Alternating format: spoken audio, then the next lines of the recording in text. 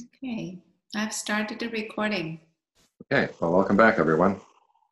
Let's start with a brief meditation, like we did last time.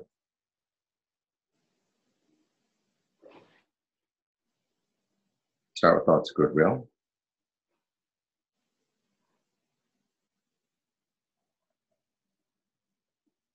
And begin with goodwill for yourself. May I be truly happy. And think about what that means. You want to understand the causes for true happiness and be willing and able to act on it.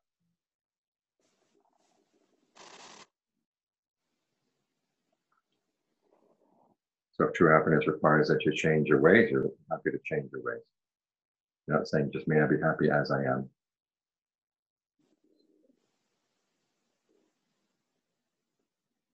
And then send the same thought to others. And it's the same sort of thought.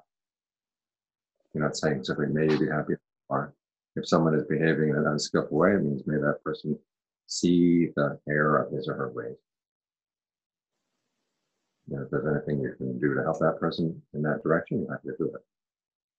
There's no sense of wanting to get some revenge, see them suffer first before they change their ways. So you start with people close to your heart and then spread out in widening circles to include people you like, people you don't like, people you don't even know.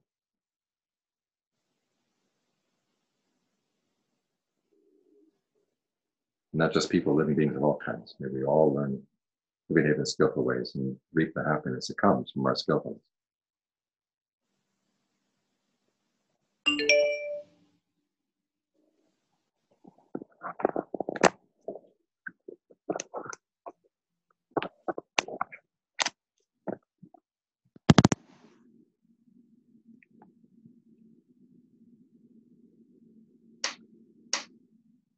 Then focus on your breath. Take a couple of good long, deep in and out breaths. Notice where you feel the sensation of breathing in the body.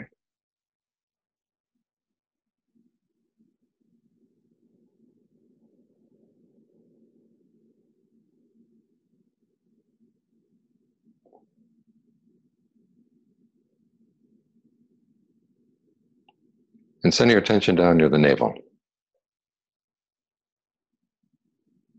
Locate that part of the body in your awareness. And watch it for a while to see what kind of breathing feels good there. You can experiment with longer breathing, shorter breathing. Faster, slower, heavier, lighter. Deeper or more shallow.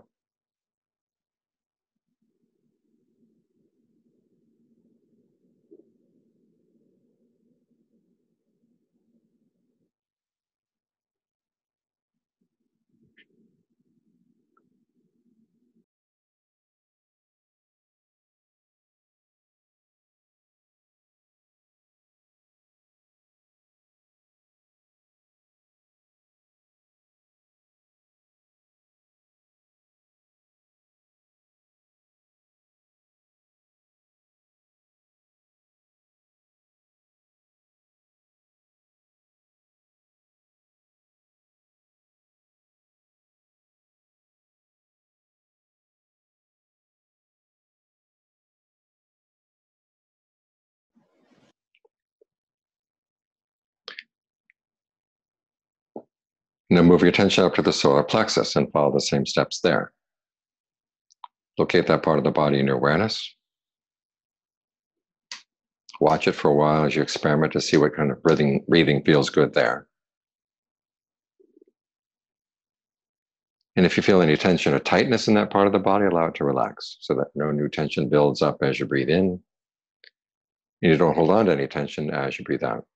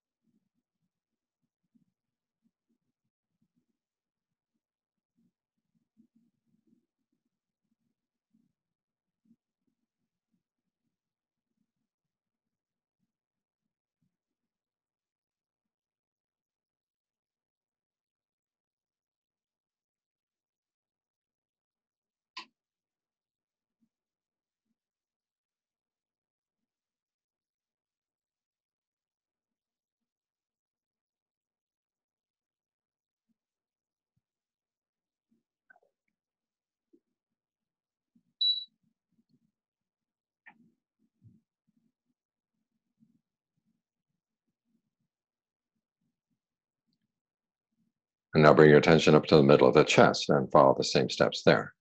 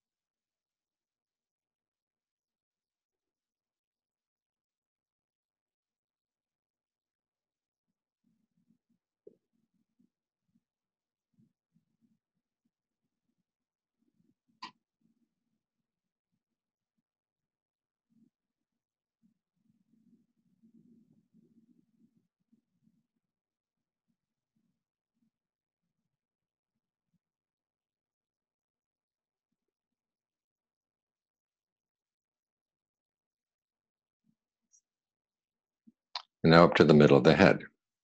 Here, as you breathe in, think of the breath energy entering not only through the nose, but also through the eyes, the ears, in from the back of the head down from the top of the head, going deep into the brain.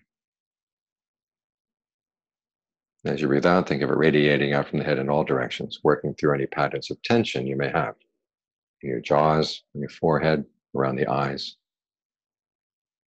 and dissolving those patterns of tension away.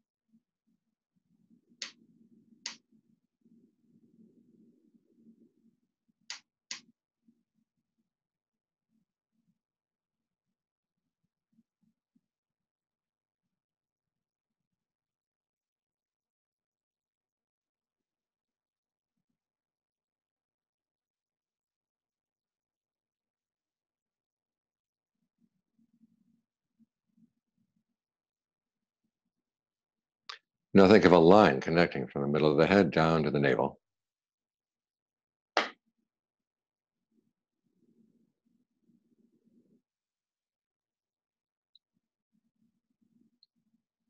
And as you breathe in and out, think of the breath energy coming into that line, going out of that line, radiating throughout the body.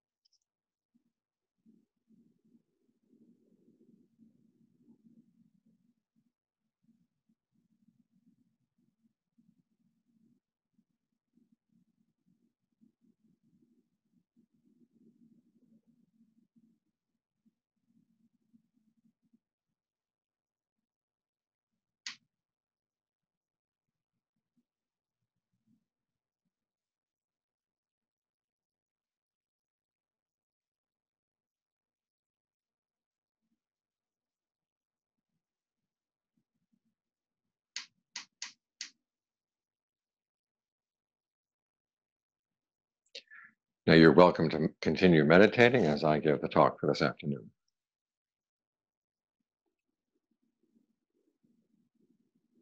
As I said this morning, the Buddha said there are 3 questions you ask when you're doing insight. The first is how to regard fabrications. The second is how to investigate fabrications. And the third is how to see them with insight. This morning we talked about how to regard them in terms of the 5 aggregates or the 3 types of fabrication. This afternoon we go into investigating and seeing with insight. Investigating basically means seeing how you actually are doing these fabrications in your meditation. Meditating in a way that makes you sensitive to the fact that fabrication is going on, shaping your experience. And at the same time, getting a sense of the relative value of different ways of fabricating your experience. Now, the Buddha taught that if you're going to develop insight, you have to develop insight together with tranquility. Either the insight comes first, tranquility comes second, vice versa, or ideally they happen together. And his instructions for how to develop both insight and tranquility at the same time are his 16 steps for breath meditation. The insight will overcome ignorance, the tranquility will overcome passion. And working together this way, you get to understand fabrication much more clearly. So take an example of the Buddha's instructions on breath meditation. There are 16 steps altogether. They fall into 4 tetrads. The first tetrad deals with the body, the breath particularly. The second tetrad deals with feelings. The third deals with the mind. And the fourth deals with dhammas. These are basically the 4 foundations of mindfulness, or the 4 establishings of mindfulness. With the first tetrad, the Buddha talks about one being, discerning long breathing, discerning short breathing, being aware of the whole body as you breathe in and breathe out, and then finally calming bodily fabrication. Now, it turns out bodily fabrication, as we mentioned this morning, is one of the 3 types of fabrication. That's the breath, in and out breath. The question often comes up, why does the Buddha have to use this technical term in his meditation instructions? And the reason, apparently, is that he wants to get you sensitive to the role of fabrication as it relates to the breath and as it relates to the body. So you see the fact that there's an intentional element in your breathing. You can let the breath go on automatic pilot, but you can also have some conscious control over the breathing. And ideally, you want to see that you can calm the effect that the breath has on the body. In fact, it can get so calm that the in and out breathing stops when you reach the 4th jhana.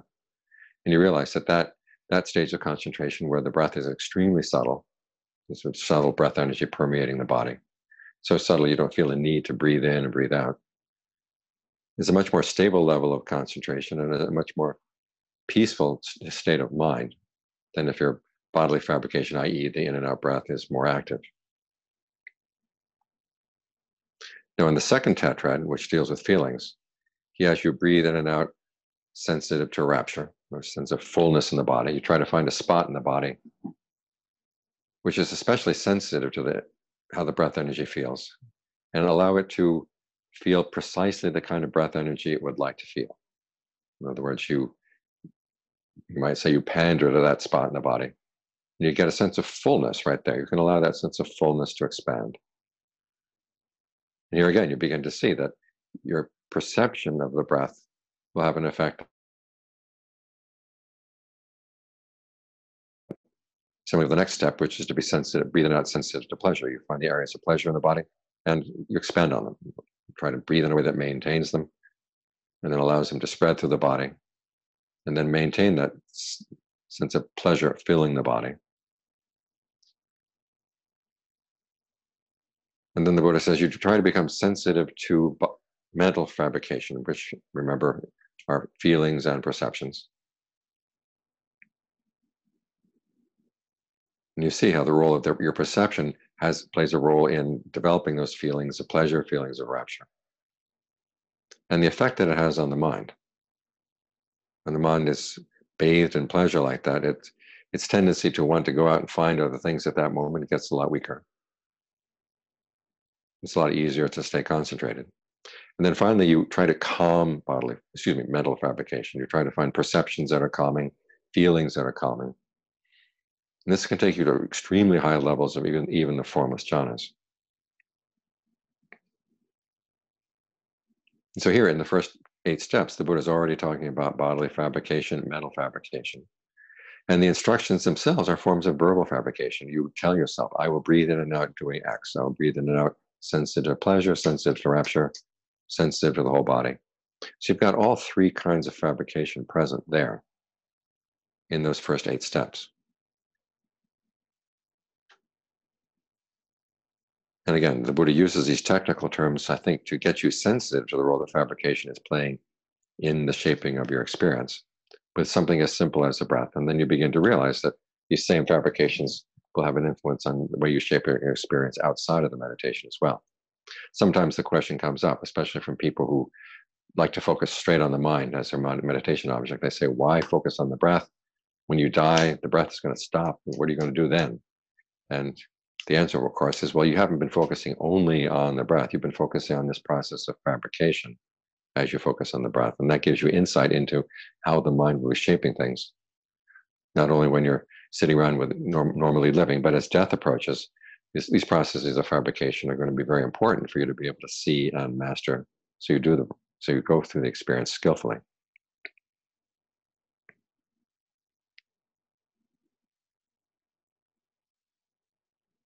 So in the first case, you use bodily fabrication to get your mind past sensual thinking. You get a greater sense of the pleasure that comes that's not sensual, the pleasure that comes from inhabiting your sense of the body.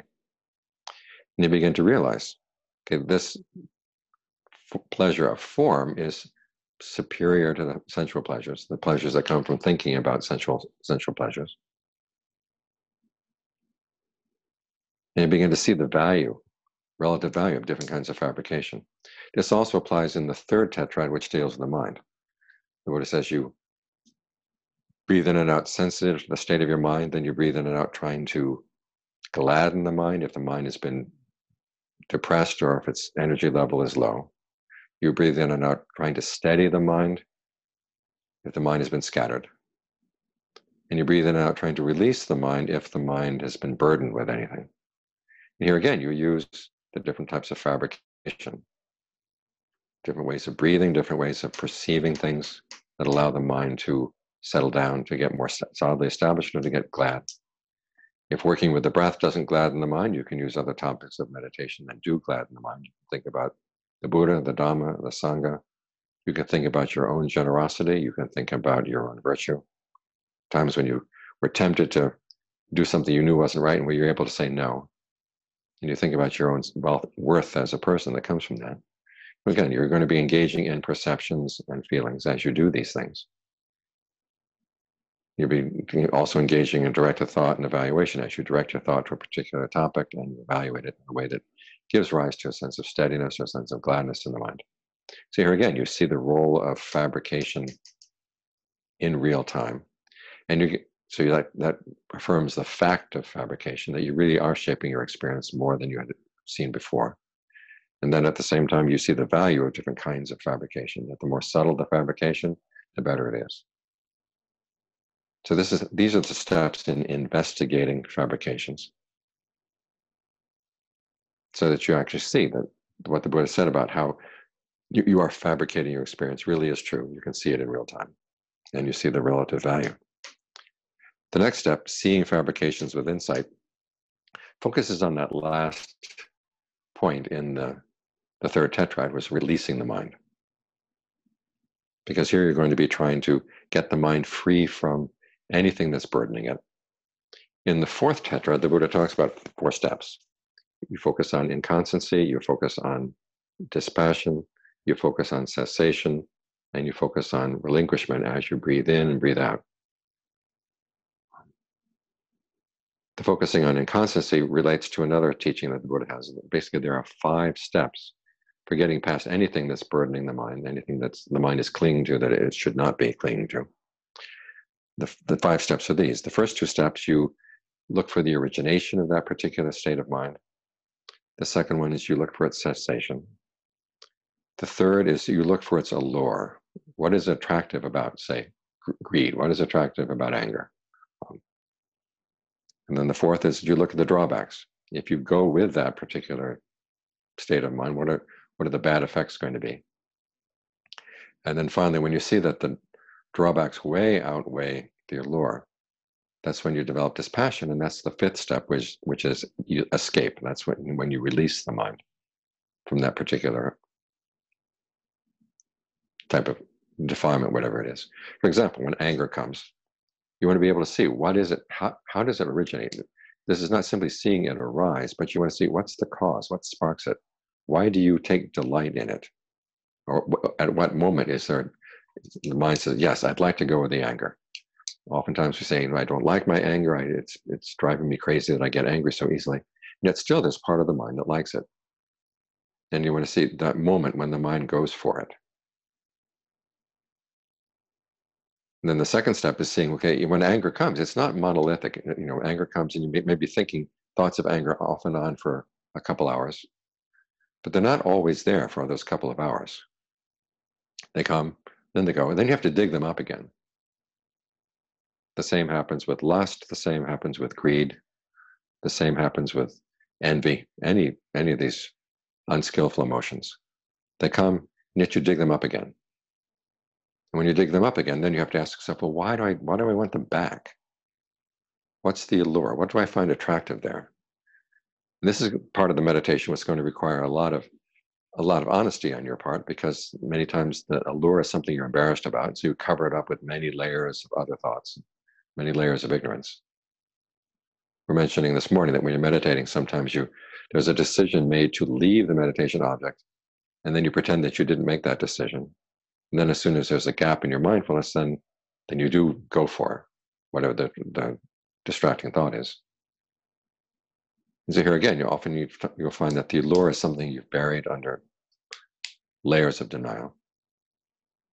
And so what you have to do is you dig up whatever you can see as what attracted you to that particular thought of anger. And then you think about the drawbacks. And then if you're able to let go, you say, okay, I was able to let go that time. Let's see if I can permanently let go. Well, often what happens is it comes back again and you go for it again. You say, well, in that case, it means I didn't really understand the allure. I've got to go back and look again. But it's this process of going through these 5 steps that you really can get past things that have been dominating the mind, that have been placing a burden on the mind and limiting the mind through its unskillful activity. Now, to go back these steps a little bit more detail, in both cases of steps 1 and 2, the points to notice are, as I said, the Buddha here is talking about origination. He's not talking just simply about arising. He's talking about the cause. And as the Buddha said, the cause is that you delight in something. And then from delight, there comes clinging. And once there's clinging, there's going to be a state of becoming that arises on that. You build up an identity based on that particular emotion. It becomes your emotion. You are angry. You are greedy. And then you run with it.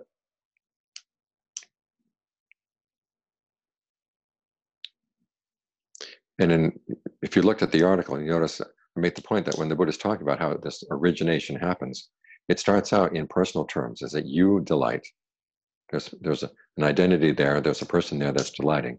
And then from there, he says, you try to look at it and see it more impersonal terms. Now, remember we talked earlier today about how the Buddha said when you want to let go of something that would lead to a state of becoming, you have to get back to its raw material. And this doesn't apply only to the end of the path, but all the way along the path. You want to be able to look at this particular state of mind in impersonal terms. Seeing where there's delight, then there's clinging. The question of who is clinging, who is delighting, put that aside. At that point, you want to get yourself out of the picture. Now, this is not denying. It's not saying that there is no self there, because that's again, that would be not focusing directly on what's actually happening. The Buddha wants you to look directly at these events as they're happening before they become a state of becoming. This is why I had that long section in the article, basically arguing with the two-truth theory, the idea of saying that on the ultimate level, there's nobody there. The Buddha never taught that. There are cases in the canon where he actually denounces the idea that there is no, like say if one person kills another, that denying that there really was a killer or somebody killed, because that's wrong view. Instead of taking a stand on whether or not there is a self or whether or not there is a being there, he simply wants you to look at the events that are happening in the mind simply as events without any question of who's there doing this. Or is there nobody here doing this? Just what is happening? He wants you to look directly at these events. And seeing them as events, you begin to detach yourself to some extent from them. Because that puts you in a position where you're better equipped to look at the allure and look at the drawbacks in fair terms, in objective terms. So those first steps of the origination and seeing the passing away, those are establishing the fact of fabrication, that these states of mind are fabricated. There's an element of your intention in there. Years back, I was reading a piece by someone who was at a retreat center, and she was talking about how she developed a very strong sense of lust for the young man sitting in front of her. And it got so strong that she couldn't even be in the same hall with him. She had to go back to her room and meditate. And she said the insight that came to her as she was meditating in her room was that this was not her own personal lust, this was cosmic lust flowing through her. And this is precisely what the Buddha says is not the case. You are giving rise to this state. It is originating within you. And when it falls away, it falls away because of a lack of delight that you suddenly decide you don't want to go with this anymore. So there's the delight there. And the Buddha says that you delight in it, but then from the delight, he says, try to look at it in impersonal terms. Not to say that it's a cosmic phenomenon that's going through you, but simply you set this chain of events into motion. Can you pull yourself out and just look at the chain of events and see how you don't want to get involved? Which is precisely what the next three steps in that process are involved in. First, you see the allure, and then you look at the drawbacks. And this is where focusing on inconstancy comes in. All three of what the Buddha called the three perceptions come into play here. The perception of inconstancy, sometimes called the perception of impermanence, the perception of stress or suffering, and the perception of not self. Now, some places these are called three characteristics. The Buddha himself never mentioned them as three characteristics. He describes them simply as perceptions and also as a kind of contemplation. You can contemplate inconstancy, you can contemplate stress, you can contemplate not self. In other words, you're trying to see what aspect of this causal process that you've set into motion, where are the drawbacks? You see that it's inconstant, so because it's inconstant, you can't get any solid benefit out of it. And if it's inconstant and stressful, say, why bother? And then finally, the Buddha says, if it's both inconstant and stressful, is it worth taking on? Is it worth identifying as you or yours? Here again, he's not asking you to come to a conclusion as to whether or not there is a self. He says simply that, look, this is a process of fabrication. You're engaging in this activity, creating this state. Is it worth it? Think of all the energy you've put into this greed, all this energy you're putting into the anger, or the energy you're putting into the lust. What do you get as a result? And when you can see that it's not worth it, that's when you develop dispassion for it, and that's the escape. Because all fabrications are driven by passion. In other words, you do them for the sake of something. When you see that, well, it's not accomplishing the end that you wanted them for, then you stop doing the fabrications cease. And then you relinquish the whole issue. In other words, you don't carry around and say, boy, that was really smart of me. I was able to overcome that anger really well. Of course, what happens then? Of course, pride develops. So you say, okay, that was taken care of, drop it. And that's a good attitude to be able to develop as you meditate, because you're going to need precisely that attitude as the insights get more subtle and then go deeper in the meditation.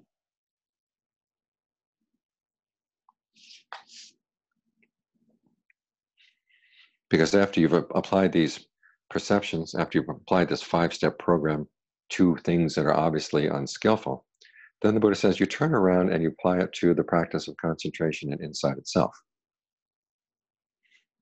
For example, in the case of concentration, the imagery we talked about this morning about the archer shooting the straw man or the clay target. The Buddha describes it saying, getting the mind into a state of concentration, and get really good at it. If you try this kind of analysis when the concentration is not yet solid, it'll just fall apart. So wait until you get really good at it, and then you start looking at it and say, realize, okay, this state of concentration I'm engaged in right now, it too is composed of aggregates. As I said earlier, there's the form of the body, which is the breath. There's the feeling of pleasure. There's the perception that holds you with the pleasure. There are the fabrications that you think about and you talk to yourself, direct a thought and evaluation around the object. And finally, the consciousness, which is aware of all these things. So you see that the concentration is composed of these aggregates. And then you apply the perceptions of not self, stress, and constancy, stress, not self, to those aggregates. And then you engage in an act of judgment that you would like to turn away from them. And this is actually a verbal fabrication that says, wouldn't it be better to go for the deathless? This would be exquisite. This would be peaceful. In being able to get beyond this fabricated state. Now, if you can do this skillfully enough, the Buddha says, everything stops. You've developed this passion for the process of fabrication, the concentration stops. And two things can happen. Either you can gain full awakening, or when you gain a perception that there is a deathless element there that is there when you stop the fabrication, you develop a passion for that. Then the awakening will not be complete. And this is why you have to turn the perception of not self onto the discernment of the deathlessness itself. This is why when the Buddha says, all fabrications are inconstant, all fabrications are stressful, but all phenomena are not self. In other words, if you create a sense of self around the deathless, your awakening is not going to be complete. So you have to take that apart as well. This is where we get back into that image of the mirror. You're turning around and looking at yourself and say, oh, this is something I'm doing. I'm adding this unnecessary level of clinging even to this experience. The canon has many instances where the Buddha talks about once there has been an insight that you have to turn around and look at the insight itself so you can let the insight do its work and then let go of the insight. This is what that fourth step is in that fourth tetrad, the relinquishment, when you drop everything after having solved the problem. There's a passage in Anguttara 4:194 when the Buddha says you release the mind from the factors that are conducive to passion and also those that are conducive to release. Even things that would give rise to release, you have to let go. In Sankhara 48:3 and 4, he actually talks about applying that 5-step program to the 5 faculties, which the 5 faculties are another way of talking about the path. There's the faculty of conviction, the faculty of persistence, the faculty of mindfulness, the faculty of concentration, and the faculty of discernment. And these things are all skillful. You need them on the path. You need conviction in the Buddha's awakening. In other words, that he really did awaken to the principle that our actions are shaping our experience. That gives you the motivation for developing persistence and developing skillful qualities. That becomes the basis for developing mindfulness, concentration, and discernment. But eventually you have to see that these things too have their origination, they have their passing away. They have their allure, and they also have their drawbacks. Their allure, of course, is the pleasure that comes from developing them. The drawbacks is that they too are fabricated. If you want to get to an unfabricated happiness, you have to let those go as well.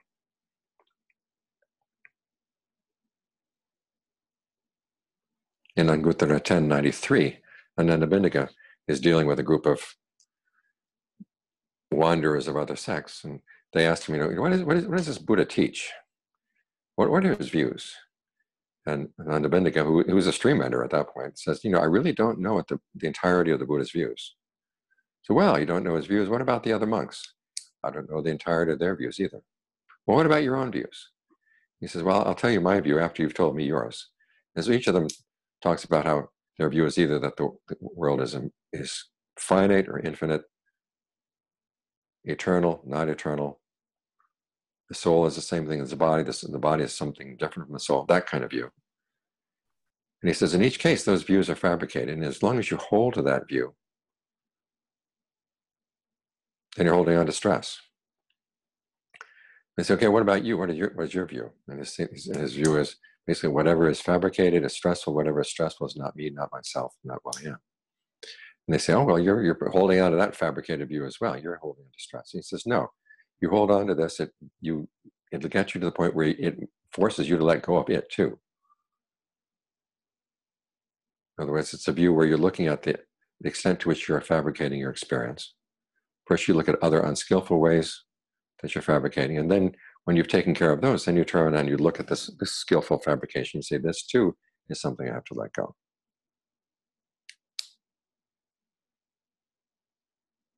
So this is how we see fabrications with insight. As we see their origination, we see their passing away.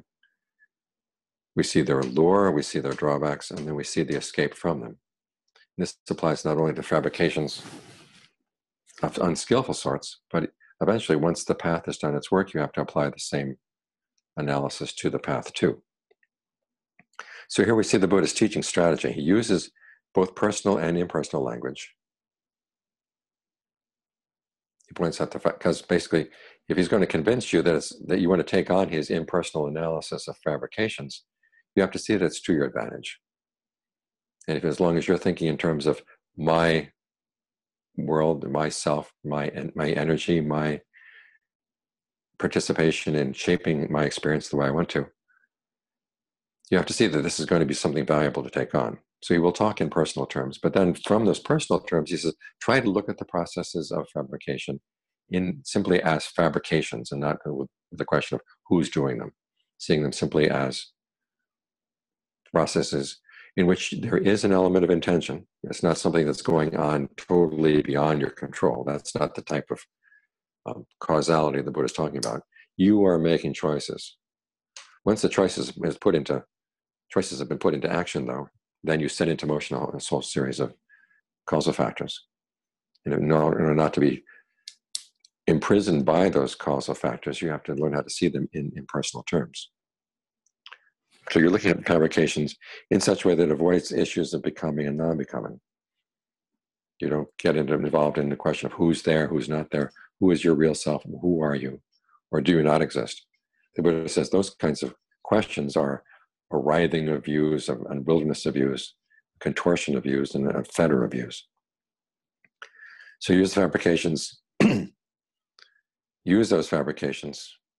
You view the fabrications, then you use the fabrications of the path, using concentration and insight, to allow fabrications and states of becoming to cease.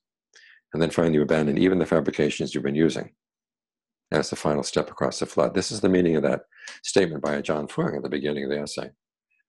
I told the story of the student from Singapore who wrote saying that he was trying to see everything in his life in terms of the three characteristics. He'd be engaged in his work, watching TV, whatever. It was always in terms of the three characteristics. And the Buddha said, Ajaan Thanissaro said right back to him and says, the problem is not out there and things out there. It's not the things on the TV that are the problem. It's the mind that's labeling things out there as inconstant, stressful, and not self. That's where the real problem is. So we focus on fabrications, not just as the fabrications go out, but also look at the mind as it's engaged both in unskillful fabrications and in skillful fabrications. They hold on to the skillful fabrications first. Don't be so quick to let go of them. This is why I said earlier that if you have a desire to practice, be very clear about that desire. Don't be ashamed of it. But there will come a point where you have to let that go. The question is gaining a skillful sense of when to let it go. This is one of the main skills of the practice.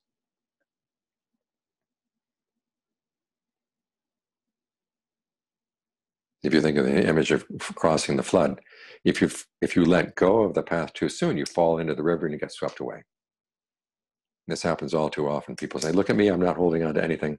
It's like getting up on the raft and dancing around and saying, see how free I am, and then you fall. The other problem is when you get over to the shore and you refuse to let go of the raft. You just stay there hovering near the shore, but you never quite get over there.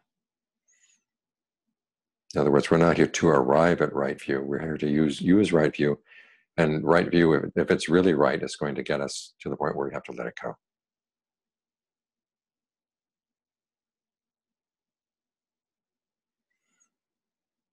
At the end of the essay, I talked about that image that the Buddha gives as the pair of swift messengers. They come into the fortress, into the citadel, and they deliver their message. And they deliver the message. Their message is nirvana. That's important to remember. Their message is not the three perceptions. It's not jhana. And also notice they don't stay. They deliver the message and they go. But they're welcome back because you're going to be able to use them. As I said, when someone has gained awakening, they still use concentration, they still use the practice of mindfulness, but without being joined to it. But they use it as a pleasant abiding, and they use it for the sake of mindfulness and alertness.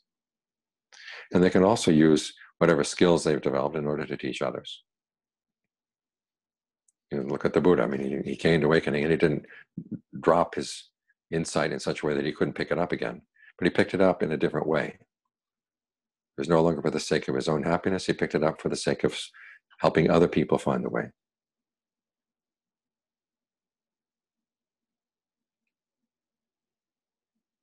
So remember, when we look at the teachings, we have to remember their original purpose. They are there for gaining total freedom. And remember the image of the mirror. When you see that there are problems outside, there's an issue outside. I mean, this applies in all aspects of the practice. If there's suffering, you don't have to say, what's the problem out there? The problem is, where is the craving? Where is the clinging in my own mind? Now, this is not to say that things outside are not bad. Often they can be very bad. But what the Buddha is teaching us is that no matter how bad things are outside, we don't have to suffer from them. The suffering is optional. So in saying that we look inside for the sources of suffering, it's not that he's blaming us for the suffering. He's simply saying that here is your opportunity, even though you try as you may, you would like to make the world a better place. There are a lot of things that are resistant to being made better. But that doesn't mean that you have to suffer along with them. You are free not to suffer. And so when the insights arise, they can do their work, help you not to suffer. And then let the insights go. Remember, the messengers deliver the message and then they leave. That's that final step of relinquishment in the 16 steps of breath meditation. The work has been done, you can let things go. Now the mind will be engaged in fabrication from that point, but as the Buddha said, it's engaged in a different way, with a sense of being disjoined from it. There's an image that's given in a sutta where Venerable Nandika is teaching a group of nuns. The image is not pretty, but it's a very memorable one. He says you have a dead cow, and you use a knife and you very carefully remove the skin from the cow. And then you put the skin back on. And the question is the skin still attached the way it was before? Well, there is contact between the body and the skin, but there's no attachment. Because all the connective tissue has been cut. So from that point on, you're engaging in fabrication, but you don't have to suffer from fabrication. So how that's possible, you'd have to ask somebody who's totally awakened. But remember, the take home from all of this is that the Buddhist teachings are to be used strategically. And we use fabrication, and fabrication is done for the sake of something, which means there's a desire behind it. There's even craving to do the path. That's perfectly okay in the steps where that's required. It's only when you get to the point where you don't need that particular form of craving, that's when you can let it go. But remember, we are creating a path here. And so try to do it well. And when it's really done well, then you can let it go. Try to let it go at the right time, not too early, not too late. That requires a lot of sensitivity, but that's what we're trying to develop as we practice. Because an important part of discernment is you're not trying to just parrot the Buddha's insights, but you're trying to develop sensitivity to the way in which you are shaping your own experience right now, and how you can do it in a more skillful way. As you get more sensitive to how your lack of skill in fabrication, you develop new skills in fabrication. That's how discernment develops. So that sensitivity is the main thing that you have to work on. So that's the end of the talk for today. Now we have time for questions.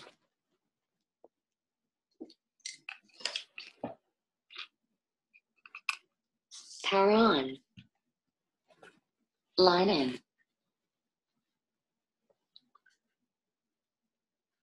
Do we have any hands? Yeah, so let's see. You can use your physical hand or blue hand. Jeff. Yes, Jeff. Yes. Hello. Glad to hear this teaching thing. Very, very, very practical. So you said, maybe I didn't quite catch what you said.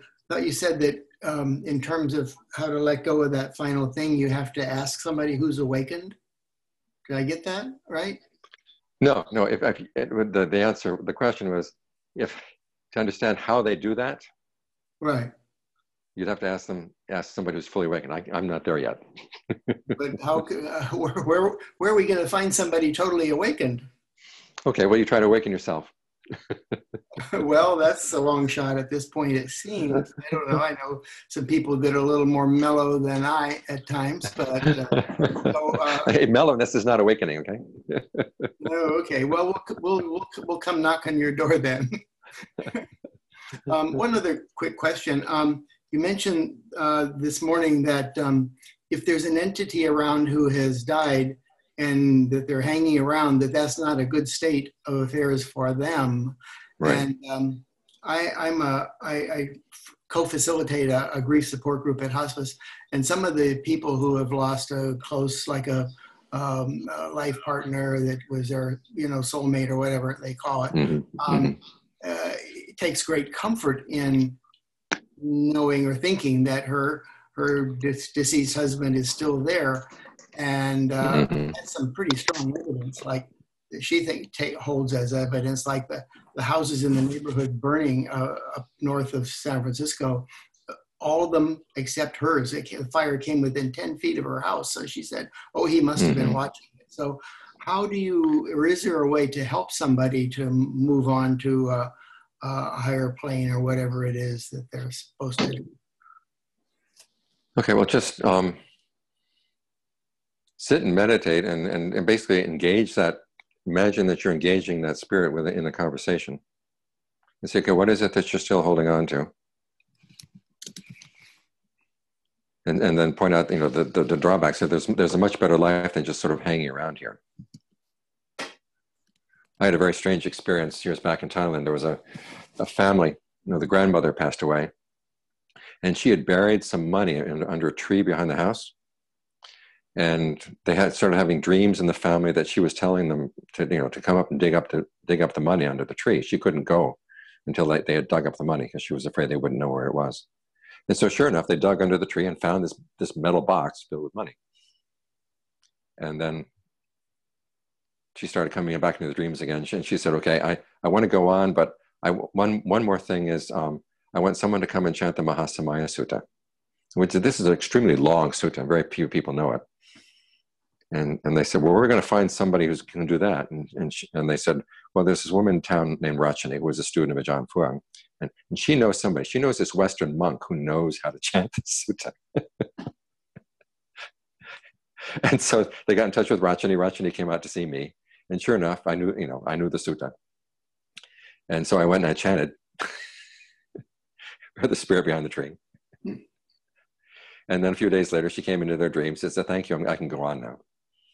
So you never know.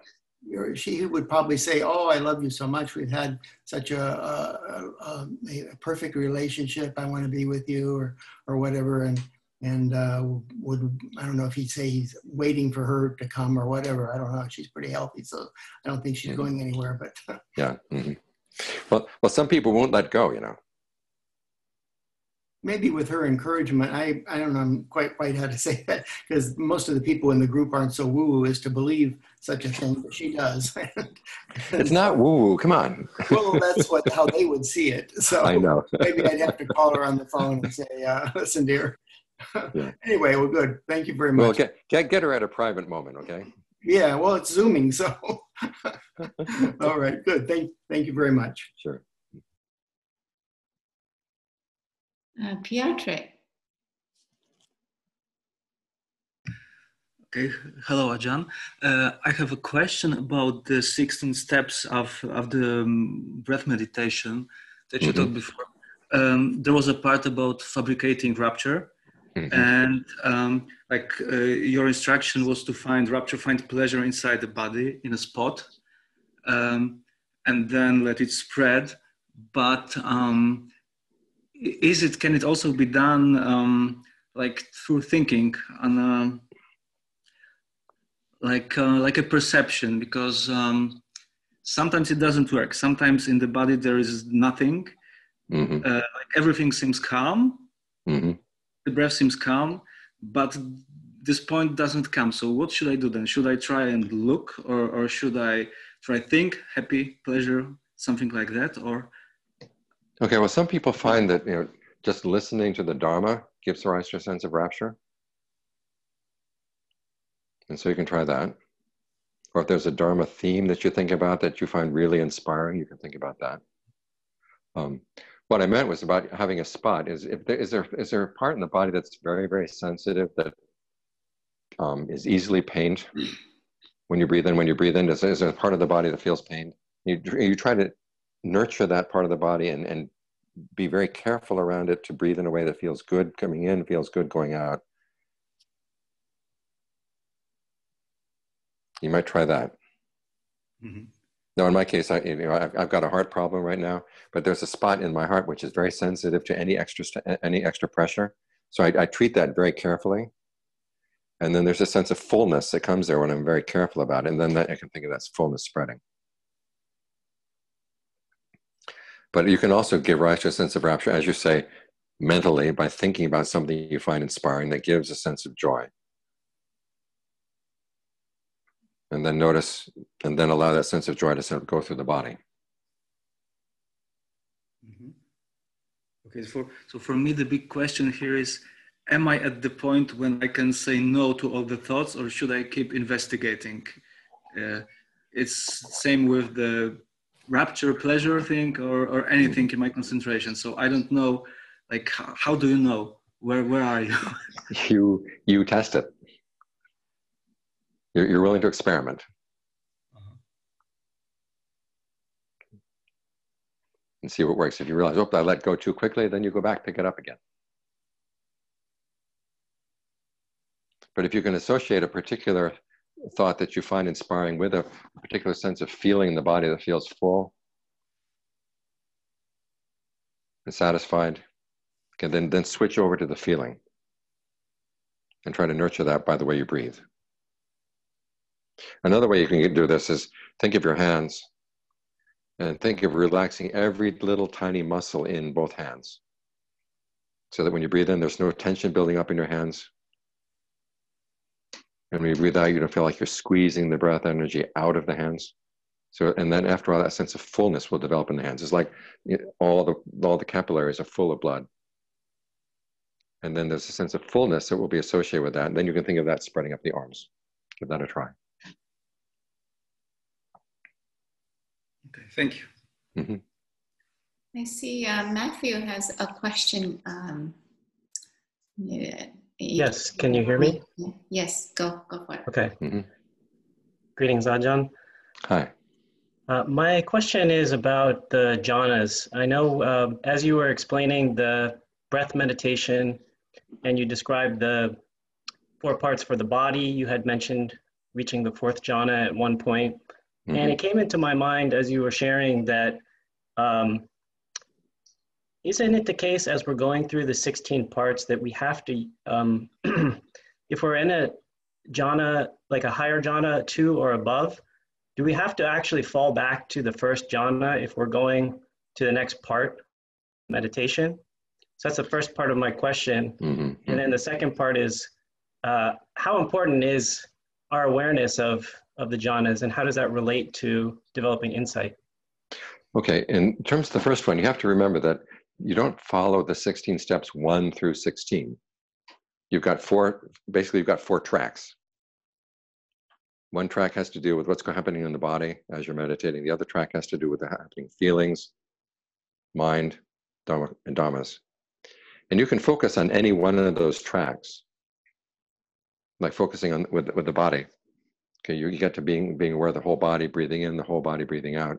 Well, there's going to be a feeling of pleasure. There's going to be a feeling of rapture. So that gets brought in at that time. But you don't abandon that third step of being aware of the whole body.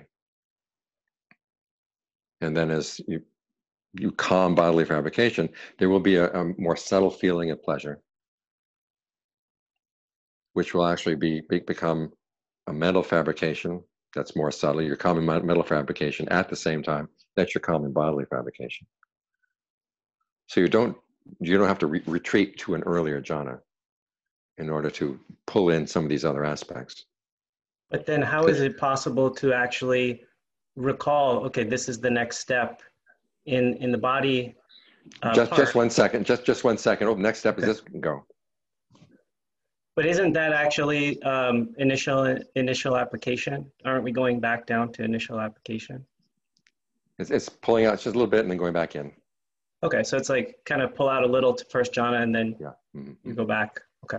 And sometimes, once you get used to this, you don't even have to think about it. You will just go in that direction. And as for your second question about the jhanas, they really do give you insight into the process of fabrication. One thing I neglected to mention in the talk this morning is when the Buddha talks about the 3 types of fabrication in relationship to the jhanas, he points out that when you leave the first jhana to go into the second jhana, verbal fabrication falls away. When you leave the third jhana to go into the fourth jhana, bodily fabrication falls away. And as you go from the fourth jhana into the various formless states, you drop perceptions of the body. So you're beginning to sort of, it's like, John Lee has a great example. He says it's like trying to get different types of metal out of a piece of rock. You put the rock in a smelter, and when it hits a certain temperature, the tin flows out. When it hits a higher temperature, then other metals, copper flows out. A higher temperature, the silver flows out. It's like as you focus on this, you begin to see these types of fabrication separating out. You think back on the story of the Buddha gaining awakening. Remember, when he first went to those 2 teachers, he learned really high levels of formless jhanas. But apparently he didn't go through the first 4 jhanas on his way there. There are ways that you can get to the formless states by bypassing the 4 jhanas. And apparently that's what happened. Because he went back and said, okay, now I've got to go through those first 4 jhanas. And it's in those that you see the processes of fabrication as they separate out as you go from one to another. So this is very useful, because after all, insight is all about seeing the processes of fabrication clearly. Okay, so the noticing the jhanas helps with insight, because then we're actually seeing, we're seeing those fabrications more clearly. Right. What is the category? When are they arising? And well, it sounds like in what you shared, it's more about, in that example, what you can see them passing away as you go higher in the jhanas. Right. But so how does that actually relate to wisdom, to getting the wisdom or insight into the Four Noble Truths?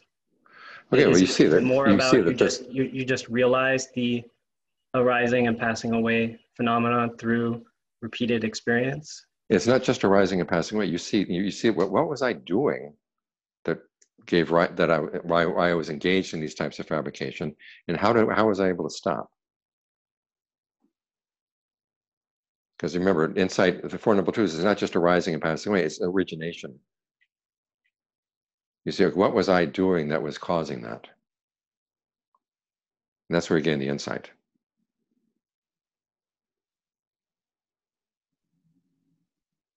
Because when you first hit these levels of concentration, it's like nothing's happening. The mind is just so still and so calm. But then you begin to realize, oh, there's still a level of fabrication, and I'm still doing it. And that's the other reason why doing concentration like this is good, because it makes you more sensitive to these processes that otherwise you would have missed. One last quick follow-up. So sometimes in meditation, I can see like the lights and colors come, the calmness comes. It appears to be, I don't know, my label would be maybe that's second jhana. But in any case, my question is, when that happens, sometimes I'm not aware, what was I just focusing on that actually brought about that experience of this, what may be the second jhana?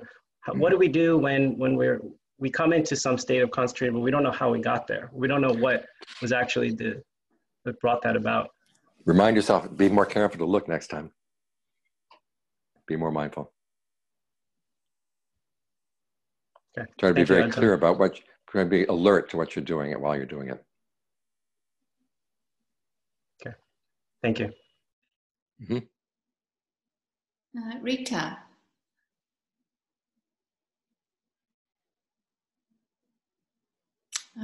Jeff and Rita.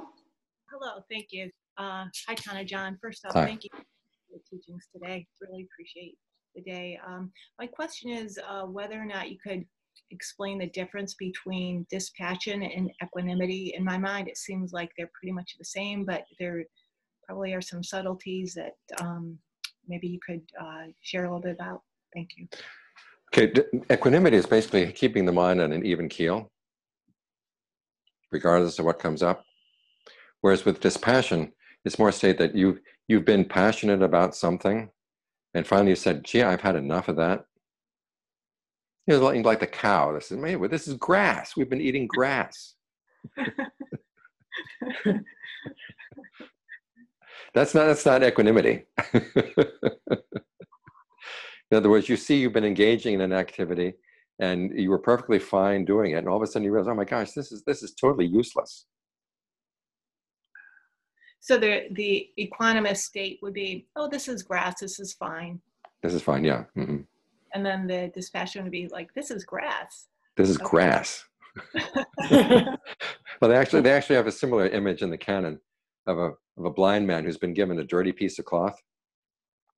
And he's told, this is a nice, white, clean piece of cloth. Take really good care of it. And he's very proud. He wears this dirty cloth around, thinking that it's a nice white piece of cloth.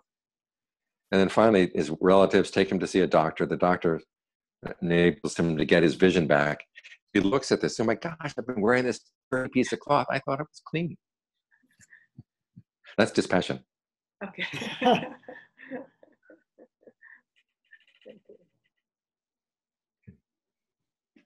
Jerry. Yes, thank you.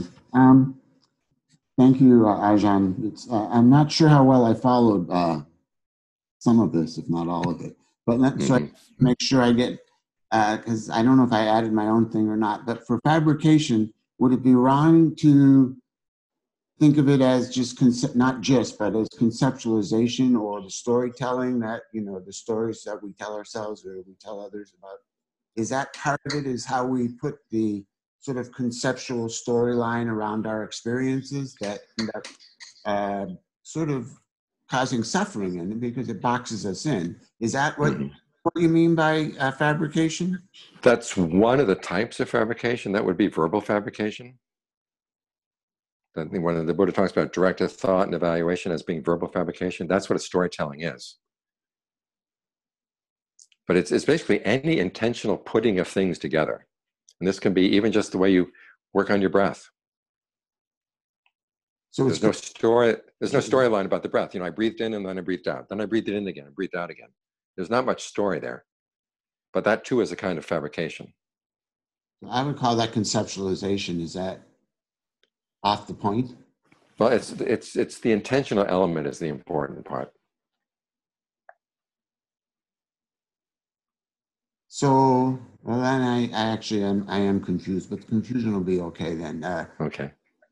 Two quick things. I don't know how quick, but two things. In the last year, and I was just playing in my mind, I forget the name of the novel I was going to write, but I had to come up with titles. And the subtitle was a non-contextual novel. Is that what we're talking about today?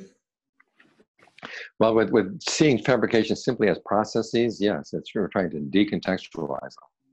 Right. So then this morning it was interesting because I've been sort of extra miserable the last actually a couple of weeks, and sort of a little concerned about it.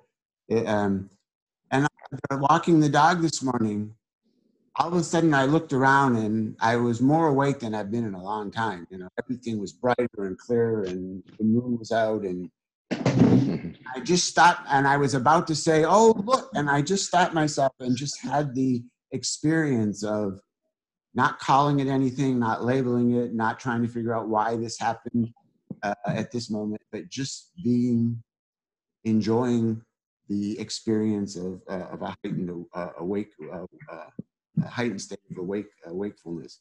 Is that stepping outside of fabrication, and can along the path have moments? Well, you've replaced one state of becoming with a different state of becoming. Just sort of me being right here, right now with the moon. That's a state of becoming already. If I don't conceptualize, well, I see. Even if you don't conceptualize it, here I am. It's way in the back of the mind, but it's there. A lot of these concepts are subconscious. So it's an I experience, is what you're saying. Yeah. And therefore, it's fabrication. Yeah. Interesting. Thank you, sir. Sure. Rick. Thank you. Hi, Ajaan, Jeff, and thank you for your teachings. Hi. Lots to unpack there. So I'm going to ask some beginners questions. Okay, great. One of the things I'm just, as far as two questions, but they're related, and one has to do with the concepts of rapture and pleasure. I live in Baltimore, Maryland, and there was a guy that used to study your teachings, and he introduced me to your teachings around 2014 or 15, and I used to listen to your 40-minute guided meditation, start with the metta, going through the body and feeling the energy centers, and then finally choosing a spot and letting it spread through the entire body and radiate outward and into the environment, or that's how I would imagine it. And then he started talking about rapture and pleasure. Rapture. And I was wondering because I was never quite sure if that was equated to that sense of energy or warmth or whatever it was. What exactly is rapture and pleasure? How do I know when I'm experiencing it? Okay, rapture is large. It's basically kind of energy that flows. And it can have different manifestations. Sometimes it's just a sense of fullness that permeates the body. Sometimes a chill goes up and down the body. Your hair can stand on end. This will vary from person to person. I knew some people would actually move around a little bit as a result. And that can be pleasant up to a point, but then the reason there's a distinction between rapture and pleasure is that sometimes rapture can be decidedly unpleasant. Just too much of it. When people get too wired through the meditation, which is why you want to tune into, well, what is just pleasant? In other words, it feels okay being here in a nice, steady way. So can they go on at the same time, or does pleasure Yeah, they can come at the same time, but there will come a point where the rapture becomes too much. And then you want to separate the two out. So my second question is definitely a beginner's question. When I first was introduced to this and I was practicing, I was able to experience that to a certain extent. And somewhere along the line, and I was thinking about this out loud, so I may have answered my own question, but I have been finding for the last couple of years that it's hard for me to relax on the in-breath and to relax on the out-breath. You were talking about this earlier, and I tend to squeeze. And so obviously I'm not going to be feeling that sense of rapture or pleasure. Right. And I don't know exactly what it is that I'm doing, though I'm going to have to tell on myself, because I just realized a lot of times what I'll do, since I don't necessarily have a bell, is I say, okay, so I want to do my abdomen. I want to count to do 12 breaths or something like that. And then I'll do like 6 over here and 6 on the sides and stuff like that. And I'm wondering if I'm fabricating or trying to control the amount of times that I'm doing it, like planning. That's just one possible claim. Yeah, but I'm just looking for some clues on how to get back to a state where I can relax and let go. One would be I'm going to focus on the abs as long as I feel like it. It wouldn't have to be 12 or 6, whatever. Just no numbers at all. Just as long as it feels good. And when it no longer feels good, I'll move over to something else. 1. 2, someplace in your back of your mind, there's the feeling that if I don't squeeze the breath out, it's not going to go out. That's why you have to squeeze. So just replace that with the perception that says, look, the breath will go out on its own. I don't have to squeeze it. And if there's a sense of fullness in the body that comes in, you breathe in, say, can I maintain that sense of fullness? And if any breath is going to go out, it'll go out on its own. I don't have to be responsible for the out breath.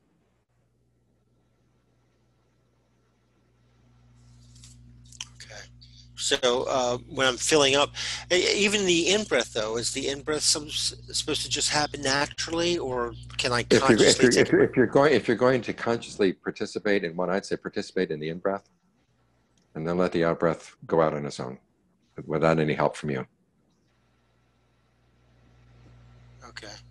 Because you do want to sort of, I don't want to say pump up the breath energy, but you do want to, bring more breath into the body, because we tend to go around depleted with breath energy anyhow. Yeah. Okay. Thank you, Ajahn, Jeff. You're welcome. Hisayu. Hello, Ajahn. Thank you so much. My question is, I think I tend to focus on hindrances too inappropriately, so they end up increasing, like trying to investigate sleepiness and then I get sleepy, or worrying about worry. Yeah. Wondering how to define this inappropriate attention. I guess it's opposite of appropriate attention, but I don't know how to think about it. Okay.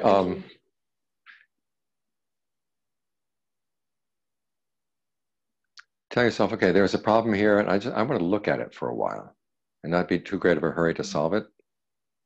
Because a lot of your knee-jerk reactions tend to be, as you said, to worry about the worry, to get sleepy about the sleepiness. And so in the meantime, instead of trying to make a decision about this, I just want to watch it. I want to investigate this. What is sleepiness? What is worry? Without yet saying that I'm going to have to stop the worry or stop the sleepiness. I just want to get to know these things better before I make any decisions as to what I'm going to do with them. Okay.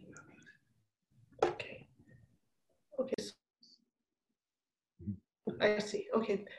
So more of a stepping back and just say, I'm here to just understand what it is to be sleepy, understand what it is to be worried.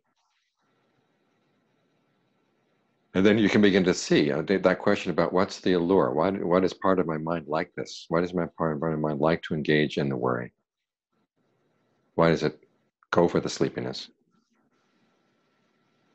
That question is in the back of your mind, because we're not here just to be okay about it. We're here to study it so that eventually we can, once you understand it, then you can do something with it. But the important thing is you don't just jump in and say, well, I've got to do something about this right now, and when you haven't really studied the problem. Thank you, Ajahn. Okay. Kieran. Okay. Yeah, go ahead.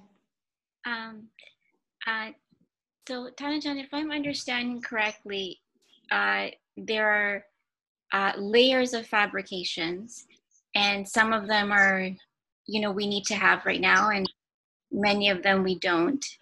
And so I'm just constantly trying. So two parts. So in my daily life, for instance, if I see something coming up that's not good, I just gonna cut it. Like, I don't need this right now. This is that's fun. So that's fine. And then in my meditation, if it's, I guess the question is, like, if it's coming up, something is coming up and I'm not stable enough to kind of investigate it, I'll just cut it. But if I'm feeling quite steady, then I can go into it and kind of explore what's over and the drawback and whatnot. I'm on the right. Yeah. If you realize that I'm not ready to take this on, if I can get around it, I'll get around it. Yeah. But at some point we do need to Eventually, you will need to deal with it, but then you have to know when you're ready. Yeah. Yeah. Yeah, my body and my body, yeah. You know the story about the Chinese martial arts master, right? They're going to have a demonstration of martial arts in this pavilion out in the forest. And so the various students go ahead of time, and there's this donkey by the side of the road. And they decide, well, let's show off our martial arts skill here with the donkey. And this, the star student goes up and he tries one move, and he gets kicked across the road. And then the second student says, well, that's not how you do it. It's got to be like this. He tries another move. He gets kicked across the road. And then all the students get kicked across the road by the donkey. And so they say, gee, this is obviously something our teacher has not taught us yet. So let's see how he handles the problem. So they all hide behind the bushes and watch him. And he comes, he sees the donkey, and he walks way around. Yeah, okay. Yeah. So there are times when you have to say, I can't handle this. Just got to give it a karate chop, get it out of the way. I'll come back to this later. Yeah. And I just have another unrelated question. But so for chanting, for me, so I guess the question is like something about benefits of chanting as a layperson, if that's a relevant part. Like sometimes I'll do like most of the time I'll do half an hour of chanting, and then I'll sit for a long time. But other times I just don't want to chant. I just want to get into the sitting. And is there any benefit of me always chanting or anything? No, that's the chanting is there to get the mind in the mood to sit. And if you're already in the mood to sit, go ahead and sit. Okay. Okay, thank you. Christine. Hello. I have two questions, one more conceptual and one just if you have any practice advice. The conceptual one deals with that final stage that you're talking about of final relinquishment. And while that's not a stage I'm at, it still seems useful to me to have an understanding of what's happening there. So I just wanted to just see if what I'm understanding is correct. Your approach that sort of this path of being of freedom coming from a kind of ultimate cessation of fabrication has been something that's very useful and a framework that I've applied to my practice for quite a while. And it just makes sense in terms of dependent origination that Sankhara is there at the first one, and that's when that ceases. So in some ways I can conceptualize that the freedom, the unbinding is a cessation of fabrication. But and again, what you've been saying today is something it's not the first time I've considered it, but that while the path requires the experience and the skill of that cessation of fabrication, in fact, in the final step, in fact, fabrication is not the problem, that can be complete freedom even with fabrication? Okay, first you have to learn how to drop all fabrications. Right. And then you'll know how to pick them up again without having a problem. Okay. So there can be, and that's, I guess, what you're saying. I mean, the aeronauts are still fabricating, and yet they're in a state of complete freedom. Right. Okay. The practice one is sort of is based around that in terms of my own deepest, or at least how I interpret it, deepest experience of cessation, which happened a number of years ago, was one where at least how it appeared coming out of it was the sense of fabrication of time had ceased.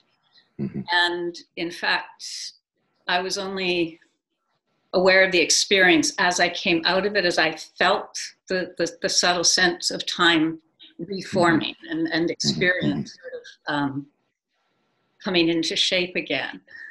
And it's not an experience at that level that I've had again. And I was just wondering if there were any practices that you would suggest that might make that cessation of fabrication of time maybe more available?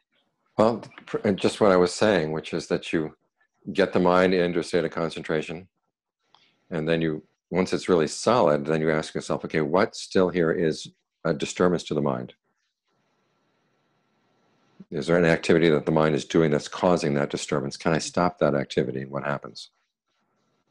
And sometimes you go from there to a deeper level of concentration. And sometimes you get to the point you realize, okay, if I move from here, wherever I go, it's going to be fabricated. If I stay here, it's fabricated. And we're kind of stymied between you can't go and you can't move. Then something may open up. Thank you. Mm-hmm.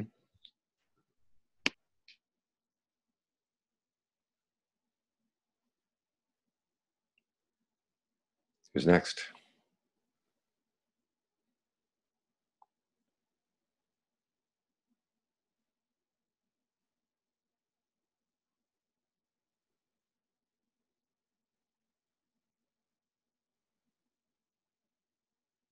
Julia. I can go next. Yeah. Yeah, go ahead. Ajaan, Jeff, I have two questions. One is that, sometimes you expand your awareness and then the body seems like have those involuntary, uncontrolled movement. Mm-hmm. And just want to hear your thoughts on that. And then my second question is around your last sentence in your talk. You said sensitivity is the main thing you have to work on, right? And I want to understand how is that related to like when we in a deep concentration and stillness, and that is the insight that we gain from either from the level 1 of jhana, whatever that state might be, right? Because sometimes I feel very much related to one of the person asked a question earlier, because you get to a certain state, but you don't know how you get there. Sometimes the mind is very still, but I don't feel like I have gained some insights. Okay. And so I just want to expand a little bit on your last sentence about the sensitivity thing. Okay. In terms of the first question, what kind of movements are happening? You can be like, you expand your awareness and you kind of just putting yourself in certain, and you can be shaking your head, you can be doing something. Okay. Okay. If that's basically the energy has been kind of freed up to move in areas where it hasn't been moving before. And so just think of it as kind of normal. Don't encourage it, but don't stop it. And then after a while, it'll stop on its own. Right. And as for the sensitivity, it's precisely that issue of being very clear about what you're doing and what the results are. And catching yourself. And sometimes it's like catching yourself out of the corner of your eye. Say, oh, I just did this. So this thought came through my mind, or this perception came through my mind. And that's why this happened. This is one of the reasons why having an all-around awareness is a good thing. Because it's almost like these thoughts come in, or perceptions come in from different directions in the range of your mind. And then they will have an impact. And if you're focused on one little thing, you're actually missing some of the activity that's going on in another part of your mind, which is actually more influential on what's happening right now. So try to develop this all-around awareness. So expand your awareness. Right, right. Okay. I mean, in some instance, you do feel the expansion of the body, right? Feel up the states and also feel the expansion of the awareness, but still lack of clarity, right? Like, oh yeah, I can be still, but where do you go from there? Okay, well, just keep it very still, and if there's any tiny little thought that comes in, you can see it. You can begin to see it begin to form into a thought. You just got to breathe right through it, end it. Breathe right through it, end it. And that makes you more and more alert.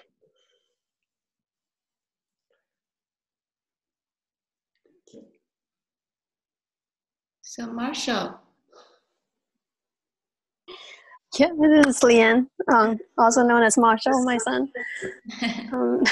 Yeah, I have a question that go along with the line of chanting. So I want to ask about mantras.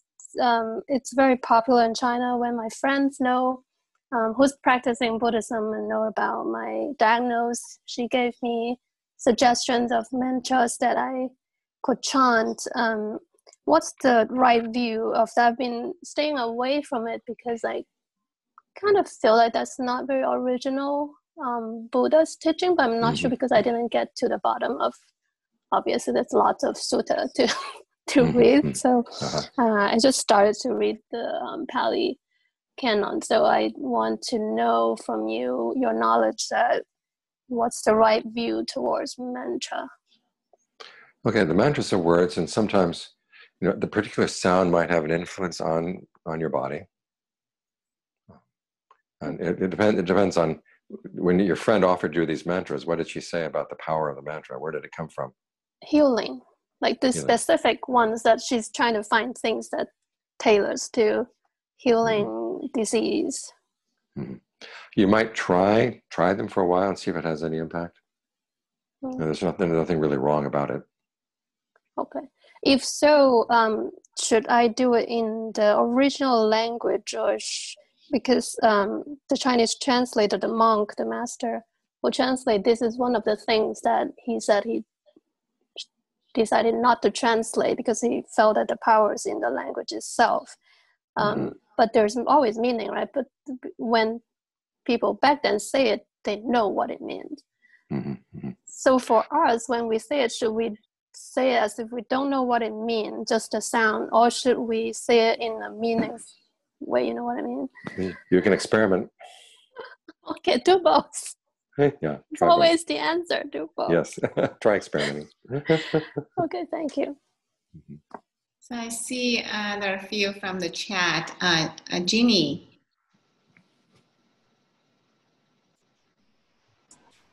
Oh, hello. Thank you, Ajaan. Hi.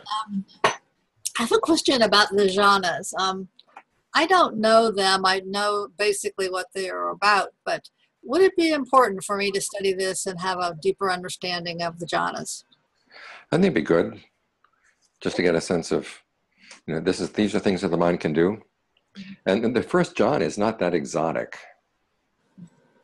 That guided meditation that I give with the breath, getting you to the whole body awareness, working through the breath energies in the body, that's designed to get you into the first jhana.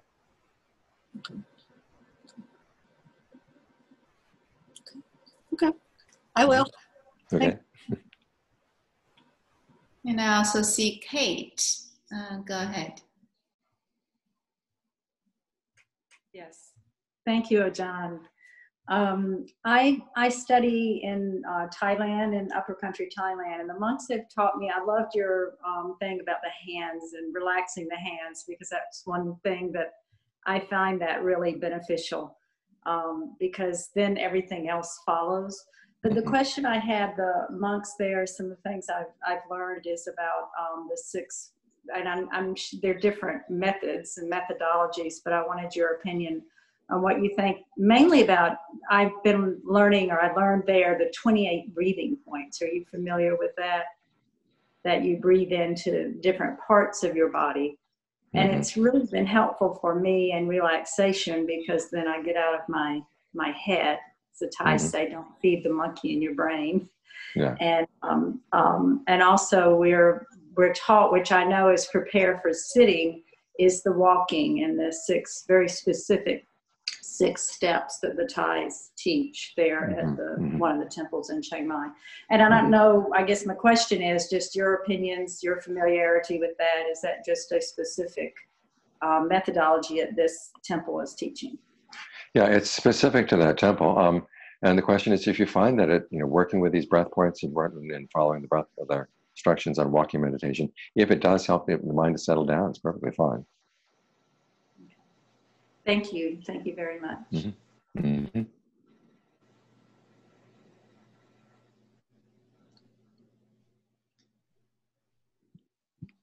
we've got 4 more hands. Let's finish with the 4 hands, and then we'll be done. Okay. Well, there are more hands coming up. So let's go. Barb, yes, go ahead. Hi, Tanajan. Can you hear me? Yeah. Okay. Is there a good story like the Thai forest Ajaans about developing equanimity? I think it's so interesting how they practice, you know, when they could go wandering around in the old days. Any of them, or you? You want a story, huh? A story Yeah. about equanimity. Well, there's that story about Ajaan cow who was living in a cave. He didn't realize there was a tiger that lived deeper in the cave. It turns out that when he was away from the cave, those are the times when the tiger would come in and out. And then one night he was doing walking meditation. It was a full moon night, so he was doing walking meditation outside the mouth of the cave. And the tiger came. And immediately fear came up into him. And he said, okay, which is more dangerous, the tiger or the fear? And he realized, okay, my fear is actually more dangerous. So he said, okay, I don't care about the tiger.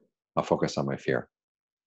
And he watched the fear, and he was able to, and got to the point where the fear dropped out of the mind, and then he got into very deep concentration, just standing there. And then when he came out of concentration, it was a couple hours later, the moon had moved quite a bit, and the tiger was gone. So he was able to say, okay, I just let go of the tiger right now. I've got to focus on my fear. And that's what equanimity is about. It's realizing, okay, where should I focus my attention now? And things that are irrelevant to that, I've just got to be equanimous about.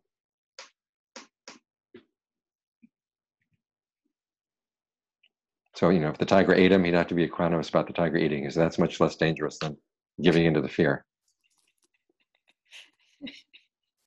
Okay. Yeah, it seems like there's so many fears nowadays you can get paralyzed by them. And oh my gosh, yeah. Inappropriate attention, huh? Or especially fears for loved ones that you're responsible for. Yeah. Even worse than fears for yourself, but you have to just drop that. Maybe it's a good thing for your practice if you learn how to be equanimous about it. Yep. Because you've got to focus on what's really important to you. I think I'd rather have a tiger. You got to focus on what you're responsible for. Right. Thank you.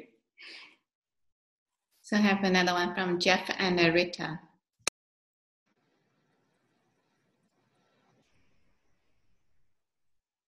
Yeah, thank you. So just a little bit more clarity, please, on this whole sense of I am, and the focusing around how to use this skillfully.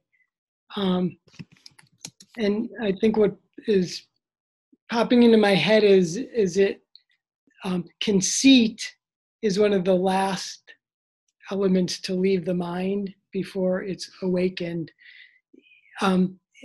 All day long, you've been guiding us on practicing with different perceptions of how we're seeing I am, how to adjust to a perception of activity, say verb versus noun.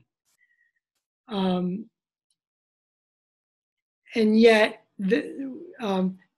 partly conventionally, and I'm wondering how much part does at least my mind still say I am with all of these activities, even if I'm focusing on just activity and is this action skillful or not, there's still this me that's involved in all this. So I'm just trying to understand the sort of the correlation between the shifting sense of self and then getting it to a point where it's dispassionate or detached enough to be at such a subtle place in meditation where that I am is not strong enough, it is weak enough to find something different, because it just still seems that is that clinging, that's a point of a source of such strength. It doesn't seem to, where does that eventually loosen. Okay, well, that's probably your last worry. Your initial worry is, what can I do right now that's skillful? And if you can see that you're actually creating a sense of self in a way that is unskillful, say, I got to take this apart. See that sense of self as an activity. This is why the Buddha is having you focus on your precepts and your practices. Right.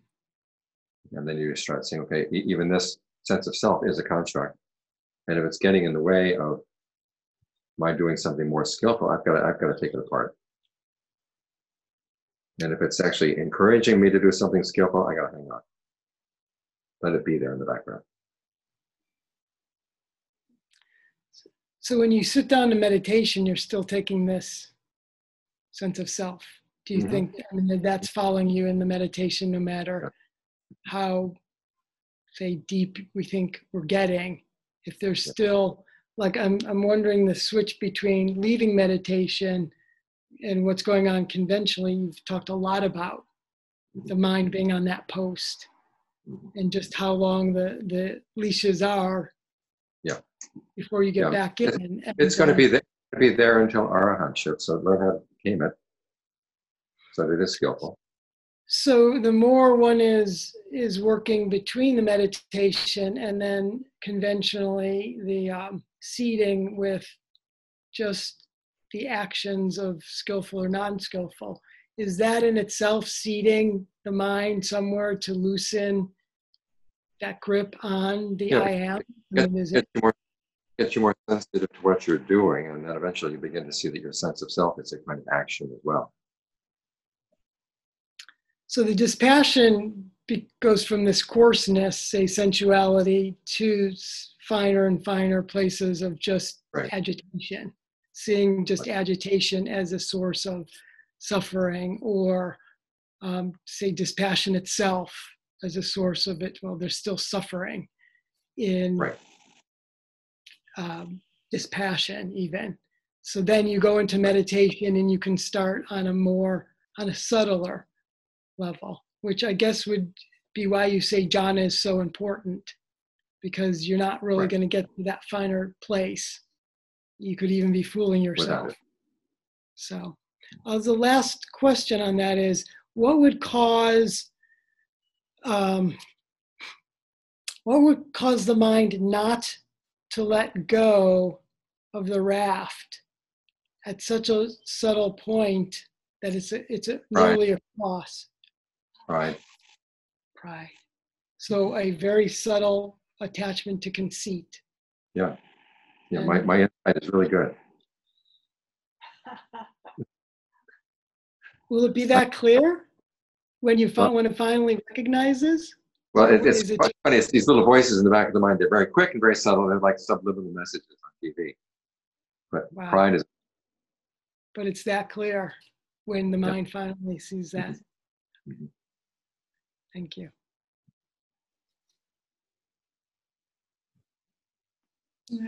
Maria? It's okay, I pass. Okay. And then the last one will be Karen. Hello, Ajaan. Thank you very much for your talk. I have a question about attention. My interpretation of my attention, if I keep it unfocused, very broad, I can see better what's going on. When I try to zoom in, my attention seems to fabricate a lot. So when it's almost that I feel like I have to peek at things from behind the veil in order to see them more clearly without disrupting them. That's pretty much how you're going to gain insights into what the mind is doing, that it hides from. Thank you very much. Okay, well, everyone, thank you for your attention. Hope this has been helpful. Yeah, thank you, Ajaan. And I see your video is off. Not sure if that's intentional. No. Oh. Oh, there you are. Okay, there you go. This has been definitely different Sati Center event with you. Okay, may everybody be well. Thank you, Ajahn Jeff. Be well to you. Thank you, Ajahn. Thank you, everyone. Thank you. Thank you, Ajahn. Thank you. Thank you, Ajahn. Thank you. Thank you. Thank you. Hope to see you all. Stay cool. Thank you. Everybody take care. Thank you. Take care. Thank you. Yeah, feel free to unmute and say hi, say bye. Well wishes. Thank you, Ajahn. It need to be longer. We can have more discussion. We barely even talked about some of the things.